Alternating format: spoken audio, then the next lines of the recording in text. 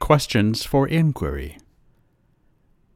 These questions for inquiry are intended to be a useful tool for supporting our growth and recovery. They can be used as part of a formal process of self-investigation or inventory with a mentor, wise friend, or group, as tools to explore a specific life situation, as guides for a daily self-inquiry practice, as meeting discussion topics, or any other way you may find helpful on your path of awakening and freedom from addiction and habitual behavior. Questions for inquiry of the First Noble Truth. Begin by making a list of the behaviors and actions associated with your addiction or addictions that you consider harmful. Without exaggerating or minimizing, think about the things you have done that have caused harm to yourself and others. For each behavior listed, write how you have suffered because of that behavior, and write how others have suffered because of that behavior. List any other costs or negative consequences you can think of, such as finances, health, relationships, sexual relations, or missed opportunities. Do you notice any patterns? What are they? What are the ways that you might avoid or reduce suffering for yourself and others if you change these patterns? How have your addictive behaviors been a response to trauma and pain? What are some ways you can respond to trauma and pain that nurture healing rather than avoiding? Questions for inquiry of the Second Noble Truth. List situations, circumstances, and feelings that you may have used harmful behavior to try and avoid. List the emotions, sensations, and thoughts that come to mind when you abstain. Are there troubling memories, shame, grief, or unmet needs hiding behind the craving? How can you meet these with compassion and patience? What things did you give up in your desire to cling to impermanent and unreliable solutions? For example, did you give up relationships, financial security, health, opportunities, legal standing, or other important things to maintain your addictive behaviors? What made the addiction more important to you than any of these things you gave up? Are there any beliefs you cling to that fuel craving and aversion, beliefs that deny the truth or impermanence, or beliefs about how things in life should be? What are they? Questions for inquiry of the Third Noble Truth. What makes it so hard to quit? What resources are available to help you abstain and recover? List reasons to believe you can recover. Also, list your doubts. What might the wise and compassionate part of you, your Buddha nature, say about these doubts? Practice letting go of something small. Notice that the craving doesn't last, and that there's a little sense of relief when you let it pass. That's a little taste of freedom. Questions for inquiry of the Fourth Noble Truth. Understanding that recovery and the ending of suffering is possible, what is your path to recovery and ending the suffering of addiction? Be honest about the challenges you might face and the tools and resources you will use to meet those challenges. What behavior can you change to more fully support your recovery? What does it mean to you to take refuge in the Buddha, the Dharma, and the Sangha for your recovery? Questions for inquiry of wise understanding. Think of a situation in your life that is causing confusion or unease. What is the truth of this situation? Are you seeing clearly, or are you getting lost in judgment, taking things personally in stories you're telling yourself, or repeating past messages you've internalized? How? Is your vision clouded by greed, hatred, confusion, clinging, attachment, or craving? How? In what situations and parts of your life do you have the most difficulty separating desire from greed? Are there areas or relationships where the drive to get what you desire overshadows any other consideration? Has this changed as you began or continue in recovery? Are there parts of your life where you are driven to continue unpleasant experiences because you think you must or need to? How is karma, the law of cause and effect, showing up right now? Where in your life are you dealing with the effects or aftermath of action you took in the past, both positive and negative? Questions for inquiry of wise intention. During your periods of addictive behavior, how did you act in ways that were clinging, uncaring, harsh, cruel, or unforgiving? Toward whom, including yourself, were these feelings directed? How might generosity, compassion, loving kindness, and forgiveness have changed your behavior? What actions have you taken that have harmed others? Have you formed an intention to reconcile with both yourself and the person or people you've harmed to make amends? If so, have you found a wise friend or mentor you can go to for guidance and support in the amends process, which is summarized below? What support can this person provide as you begin the process of amends? Making amends. Have you done something intentionally that you now recognize caused harm to another? Who has been harmed by your actions? Have you honestly formed the intention not to repeat harmful actions and to learn from the experience in future interactions? Have you begun the process of directly addressing the harmful actions of your past? Making amends depends on the circumstance, including your present relationship to the person and the extent to which you can undo the harm caused through direct actions, like correcting a public dishonesty or compensating another for things you have taken that were not freely offered. Ask yourself, what can I do in the present? Can you address and reconcile with the harm you have caused without forming an attachment to being forgiven? Identify the motivation for making amends. What actions would restore balance in your own feelings and approach to whatever harm you have caused?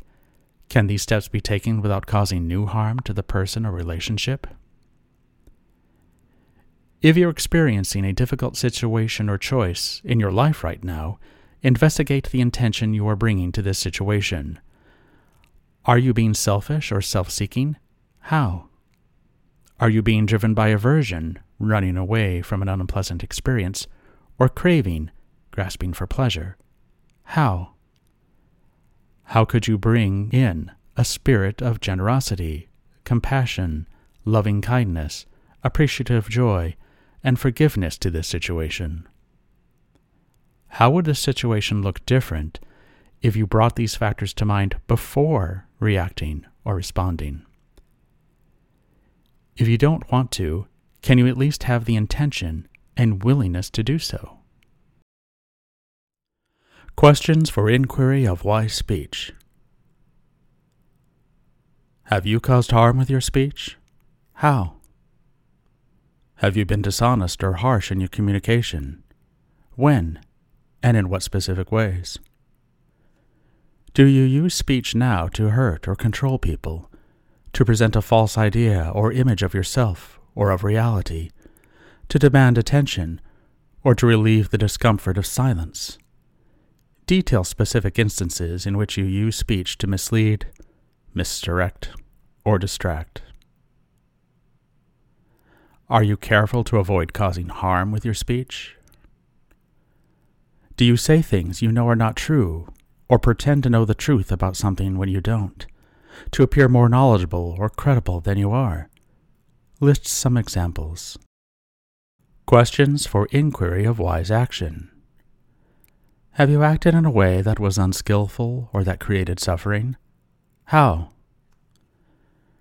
During those times you were unskillful or created suffering, how would it have changed the outcome if you had acted out of compassion, kindness, generosity, and forgiveness? Would you now have a different emotional or mental response to your past actions if you had acted with these principles in mind? First precept. Have you caused harm? How? Allow for a broad understanding of harm, including physical, emotional, mental, and karmic harm, as well as financial, legal, moral, or other forms of harm. Even if you can't point to specific harms that you have caused, have you acted in a way that purposely avoided being aware of the possibility of harm? Second precept. People take in many ways. We take goods or material possessions. We take time and energy. We take care and recognition. With this broad understanding of taking, have you taken what has not been freely given? How? What are specific examples or patterns where this has been true for you? Third precept. Have you behaved irresponsibly, selfishly, or without full consent and awareness from yourself or partners in your sexual conduct? How? Reviewing your sexual partners or activities, have you been fully aware in each instance of other existing relationships, prior or current mental or emotional conditions of yourself and your partner or partners, and your own intentions in becoming sexually involved? How or how not?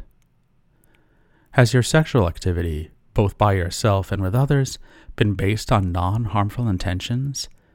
Have you entered into each sexual activity with awareness and understanding? How or how not? Fourth precept. Have you been dishonest? How? What patterns did your dishonesty take? Did you act or speak dishonestly to deny or misrepresent the truth about your own behavior or status?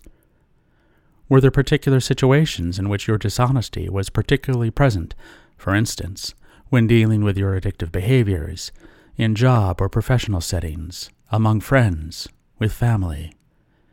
Investigate the source of the dishonesty in each setting.